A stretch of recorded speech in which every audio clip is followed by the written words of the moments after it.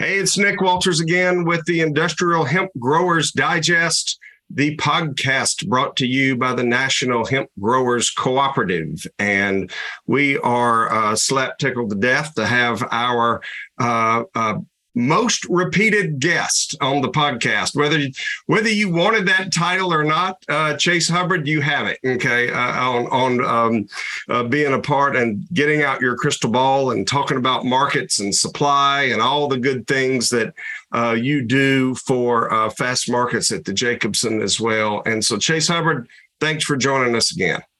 You bet, Nick. I'm not sure that's what the listeners wanted either, but I'll certainly do our best to share my perspectives on markets. Well, and your perspective matters, right? And so your role as the senior editor, I think, is your title, right? That focuses on organic and industrial hemp at Fast Markets at Jacobson. Tell us a little bit about the organization for those that might not be aware. Sure. So the Jacobson started in the hemp space in 2019. It was a smaller company. It had been around for over 150 years, started in tallow markets in Chicago and expanded into markets, including biodiesel and renewable diesel, which is our sort of flagship and leading vertical for the Jacobson. We host an annual conference, and that was what attracted Fast Markets, a much larger organization, to acquire the Jacobson as our work in biofuels. And of course, that has just exploded with recent policy, but also, renewable fuel standards out of California and now federal. So that's it. But the company also has a real emphasis on renewables and sustainability. So hemp fits within that well as organic and non-GMO. And so what we are is a price reporting agency. We report pricing on in the hemp space now on a weekly basis. We started early on reporting in both industrial crops and cannabinoids. Cannabinoids were the leading, market as the industry started off. But since the very beginning, we saw industrial crops, fiber in particular, as, having so many universal applications that it was a market that we really wanted to cover. Excellent. That's cool to do. So let's talk a little bit about just kind of any insights that you want to be able to lay on us and kind of what you're seeing as we're getting into this last quarter of 2022, as crops are coming in, right? And before we kind of start getting ready to think about what we might be doing for next year. I'd love to hear your 2 cents on kind of where we're headed. Sure. Well, in terms of acreage for 2022, we saw a reduction in acreage for cannabinoids and hemp seed grain. Those hemp seed grain, that was a reflection of commodity pricing. The prices for crops, oilseed crops, soybeans, canola, wheat, all of these things that are commonly grown in the hemp seed belt, Northern Plains, Montana, North Dakota, South Dakota. There's just so much competition for those crops and reliable markets and pricing that it was a real challenge for growers to contract U.S. hemp seed this year. Certainly some was grown, and South Dakota has really turned out to be a leading producer. Montana has sort of held steady. There may be some issue with dual crops and reporting, and so there is reporting issues still. But from an acreage standpoint, the acreage, especially licensed acreage, has never been a good reflection of actual supply and demand and market, what the market's doing. It has had broadly illustrated what's going on, but it's not an accurate reflection. It's a much more complex picture of how these markets are moving.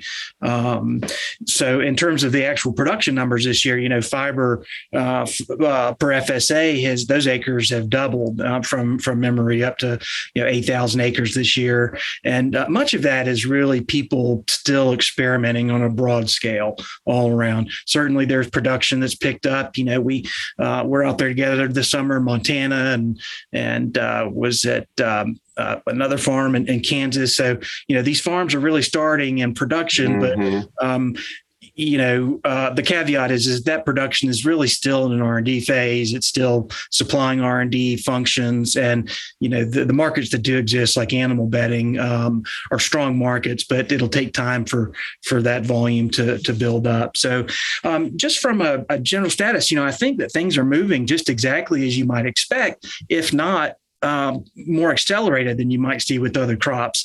And that's because of one, the sort of broad marketing appeal of anything related to cannabis, anything related to sustainability and decarbonization. All these trends are going to, help to drive hemp production. But, really the demand sectors are key.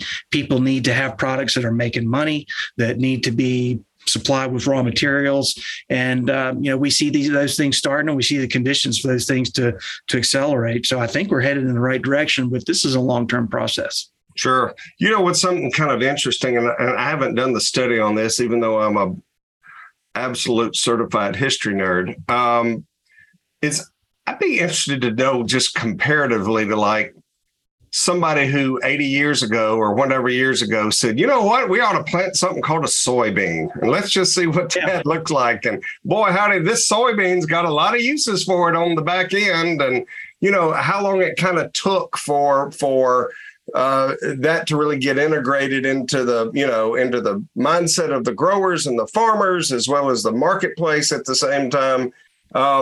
I think it'd be an interesting comparison, and maybe there's information out there. I've not seen it, but just, not things that were native here, right? We're not talking about tobacco and corn and stuff like that was obviously already here that native people knew what to do with before European white folk showed up. I'm just talking about, new things that we would have brought over like that. Absolutely. Soybean was a newly introduced crop, and it took decades is the answer.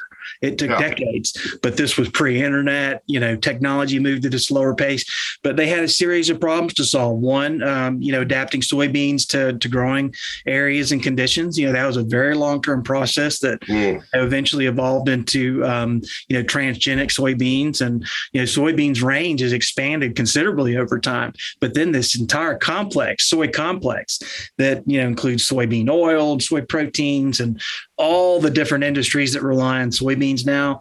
And, that stuff just builds, and industry organizations like the, soy commodity groups, they've built that, funded research, but the answer is it's a very long-term process. I think that hemp products will move at a much faster rate because of the reasons I mentioned, but decades. Yeah. Yeah. And so I think that the reality of that for the shyster types who kind of came in at the beginning of this industry, particularly around the CBD spot, that was, I kind of call it a 40 acres and a mule mindset. Hot diggity dog, we're all going to get rich. Come on, let's get in it and all that. I think obviously we passed that. But really understanding for those who can look at this long term, understand that this is not going to happen in the next 15 minutes. Don't put all your life savings in trying to,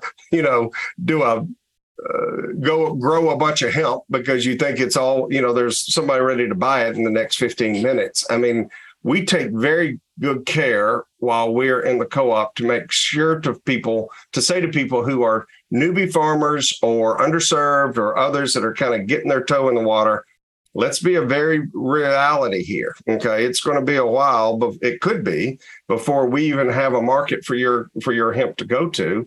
But in the meantime, you can figure this out by yourself, or you can come hang out with us as we're all trying to figure it out. And we hope that that's the right approach. And we think it is, because it's a reality piece. You think? Absolutely. Yeah. No, I think the co-op structure is really a great fit for this, especially simply because of the sort of complexity involved and also, the market potential for a co-op, the market, the ability to share space and overhead and things like that are a proven model. So absolutely. And I think that most, people say that the CBD boom scared away farmers. I think the farmers that are relevant to the crops that we're thinking about and the scale we're thinking about, I don't think that's really relevant to them. I know that for some of those, it was a blip and they heard about the CBD thing, but I just don't think that that's going to be any real barrier. That the real barrier is just a market, infrastructure, the ability to take a crop and move it, what are the logistics, the shipping, all that kind of stuff. And it's very, it's pretty basic. It's produce a material, move the material, store the material. And once those things are in place for a farmer, that's just a day at work. Yeah. Yeah. As somebody told me the other day, most farmers they know would plant peppermint sticks if you showed them it's going to make them some money. If the seed's available and the technology and all that kind of stuff, absolutely. You can show me what it is, and that's terrific. And let's go to the next. So don't be upset because somebody might not be the most excited about the environmental impacts or whatever else it may be. If the thing that motivates them is being able to make the money, then we got to have them. Let's keep that real. And I think aside from that too, that many are eager to, savvy farmers are eager for a crop rotation alternative, right. Something that to add into their crops. They see long-term soil building, and they've heard that hemp has this ability with its fine root structure to really improve soil structure and organic matter. So, for savvy farmers, I think that there's other things that are attractive too.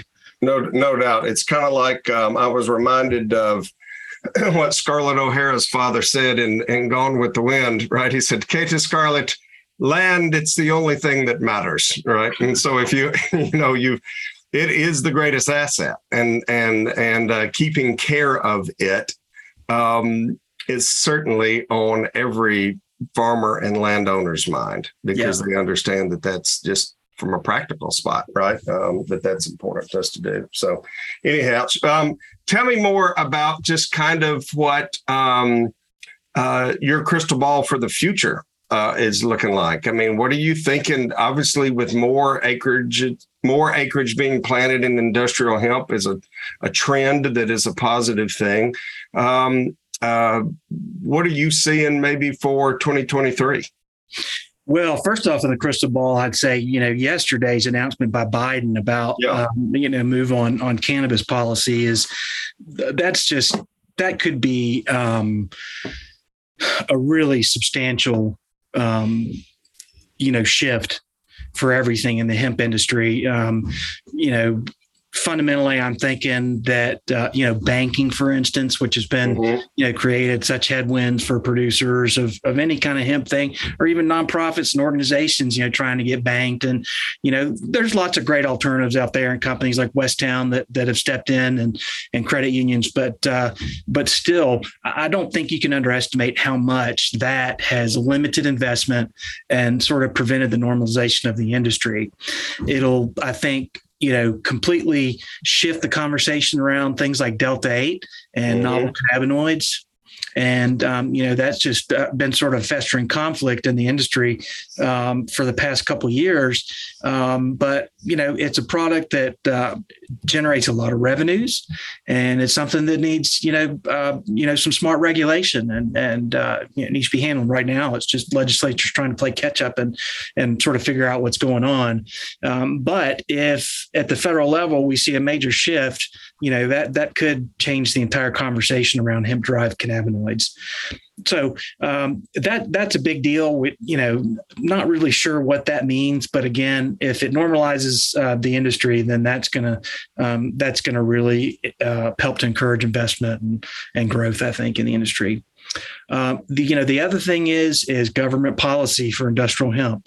On the hemp seed side, policy around animal feeds is really, I think, a major limiter for these industries. That the hemp seed complex can only be so profitable when the byproduct of crushing seed for oil is sit to languish on the back lot or just sold through gray markets, which I think that they've as oil seeds have, pricing has increased, I think that those crushers have been able to recover some more on that valuable resource. But still, an inability to aggregate that product and sell it through normal channels has definitely limited, producers' profitability there. So, any kind of policy like we've seen, and I use ethanol as my example, that people were not lining up at gas tanks saying they wanted to put corn-based ethanol in there, but government policy made that happen, and it created, an enormous market, and changed farm country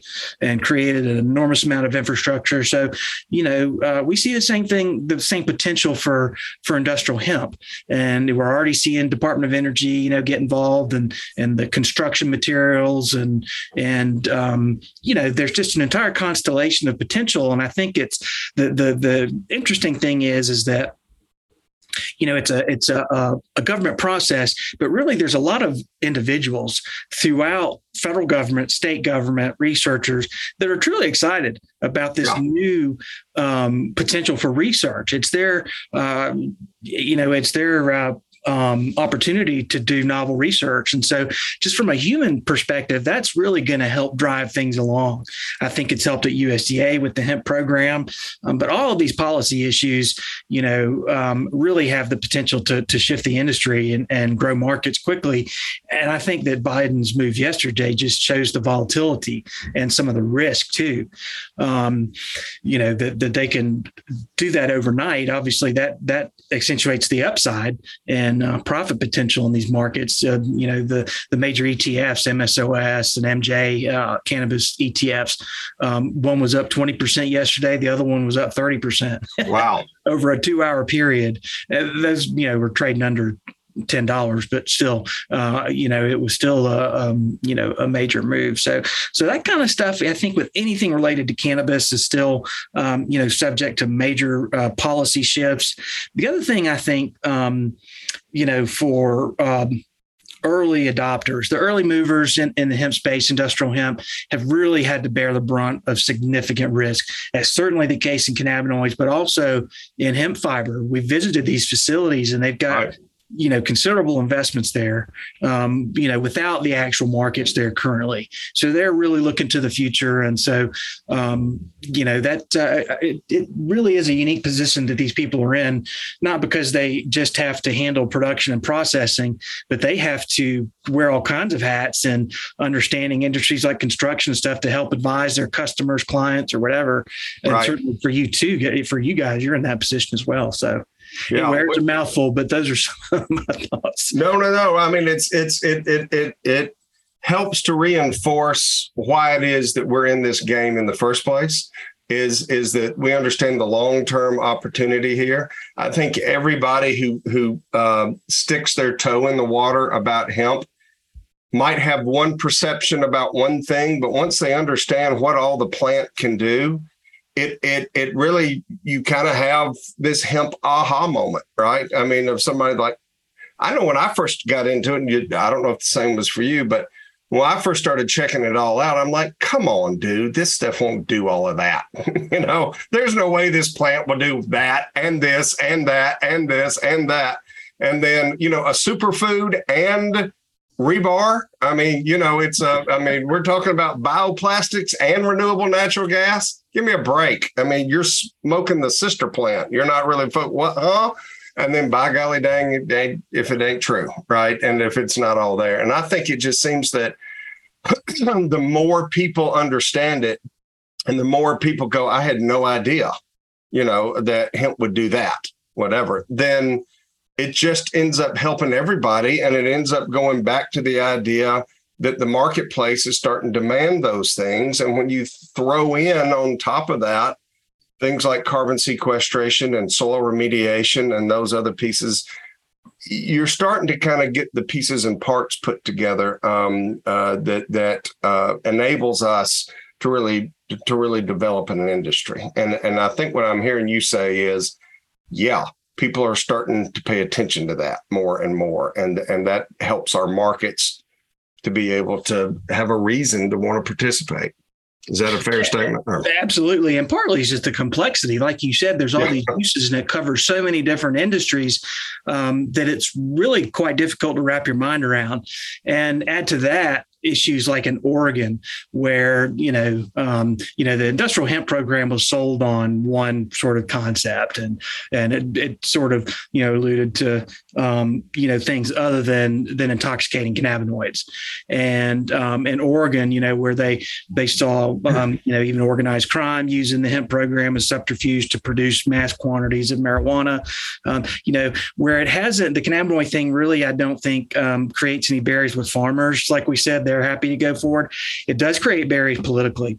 Yeah. It has created perception issues in states and at the federal government. So that's why I think that this, this Biden move, this executive move is could be really important for him. Yeah. Yeah. And that's part of the reason too, just for us at the co-op, that we don't do CBD and that we don't focus on anything with cannabis. And that simplifies the conversation. Right. It's not a moral issue. It's just, why get into all of that mess, right now? I mean, there may be a time that our board wants to do that and they want to go into that space. And of course, we'll be ready to do what they want to do. But between now and then, it's renewable natural gas, building materials, bioplastics, seed and grain, and those things that we know, and keeping up with the agronomy and all that. So anyway, well, that's great, Chase. Any kind of parting words to help us watch out and look for, and things that we may want to be sure on our radar screen? Well, just the major things that we see is cannabis policy is really going to impact cannabinoid markets, but these are still massive markets. CBD languishes on shelves, but Delta 8, these local dispensaries, I go to them every town I travel to. I visit and I ask them, and most of their sales are Delta 8, and of course that makes sense. Sure. So the cannabis policy stuff is really going to influence those markets. Those are important markets to people. The hemp seed, on the hemp seed side, we're really working on foundational stuff. I'm on an animal feed committee with ASTM, and we're really just trying to figure out how do we quantify and standardize quantifying THC in hemp seed, which is crazy because we're now feeding hemp seed to our children. It's grass status, and it's in the human food supply. But we're getting pretty pedantic about it in the animal feed side, and I understand that part of that is these bureaucracies that are just self-perpetuating and are And I think that there's an opportunity for policymakers to step in and say, wait a minute, this is an opportunity to create some exceptions, to do some, provisional approvals for certain groups of animals or whatever.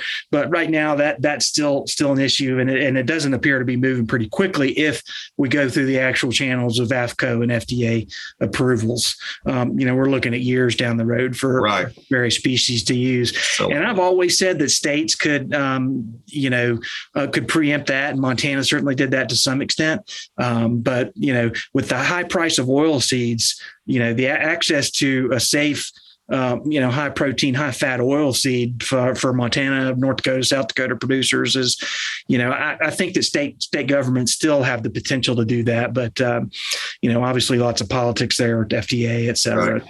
So, and then on the fiber side, I really think that, funding for decarbonization, funding through the IRA, funding through all these different areas, we're really starting to see this tranche of funding just build and build and build. And that could, I think that you see that in the doubling of fiber acres this year, of people really accelerating their trials and saying, okay, I need to pick up the pace here because, there appears to be some demand on the horizon. Still going to take some time. It's relative, but in 5 years, I really think that, industrial fiber production really could pick up significantly. Well, we love that idea. Yeah. That's right.